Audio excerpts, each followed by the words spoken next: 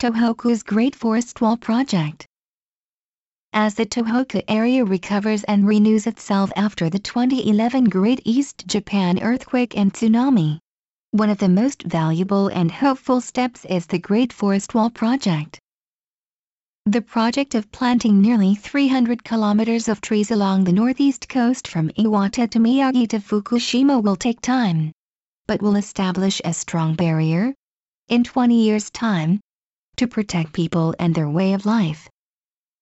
Thousands of saplings have already been planted over the past 2 years, but the tree seawall will require many more if it is going to regenerate the Tohoku forests strongly enough to withstand another tsunami. It is estimated that 90 million trees will be needed in total to provide adequate coverage over the 300 kilometers distance. It is expected that the tree seawall will cut the power of tsunamis by 50% and reduce undertow dangers. The area will need more than just trees too.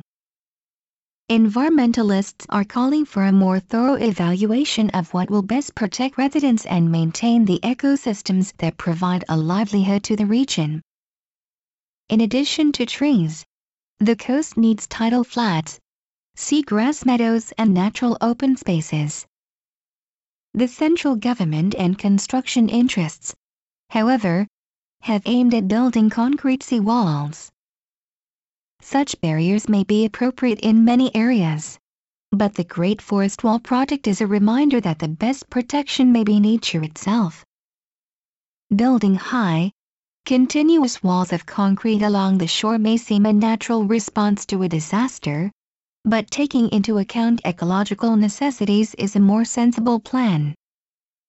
Concrete walls and barriers that block the natural intertidal zones will cause havoc with the complex ecosystems in the area. Discussion should take place over what kind of construction each community wants and needs.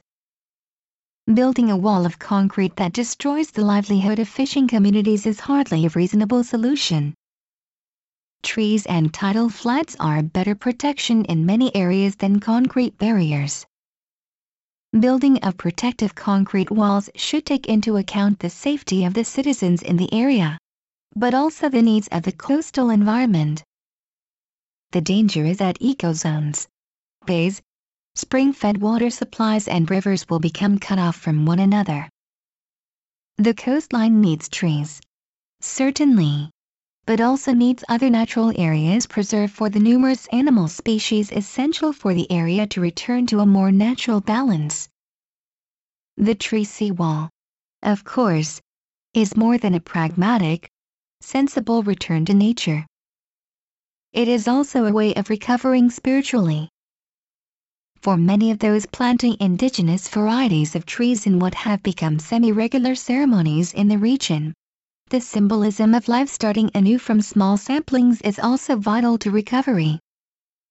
That return to a view of nature as nurturing and supportive, as well as protective, will surely prove a better model for future safety than past approaches. The Japan Times, November 24.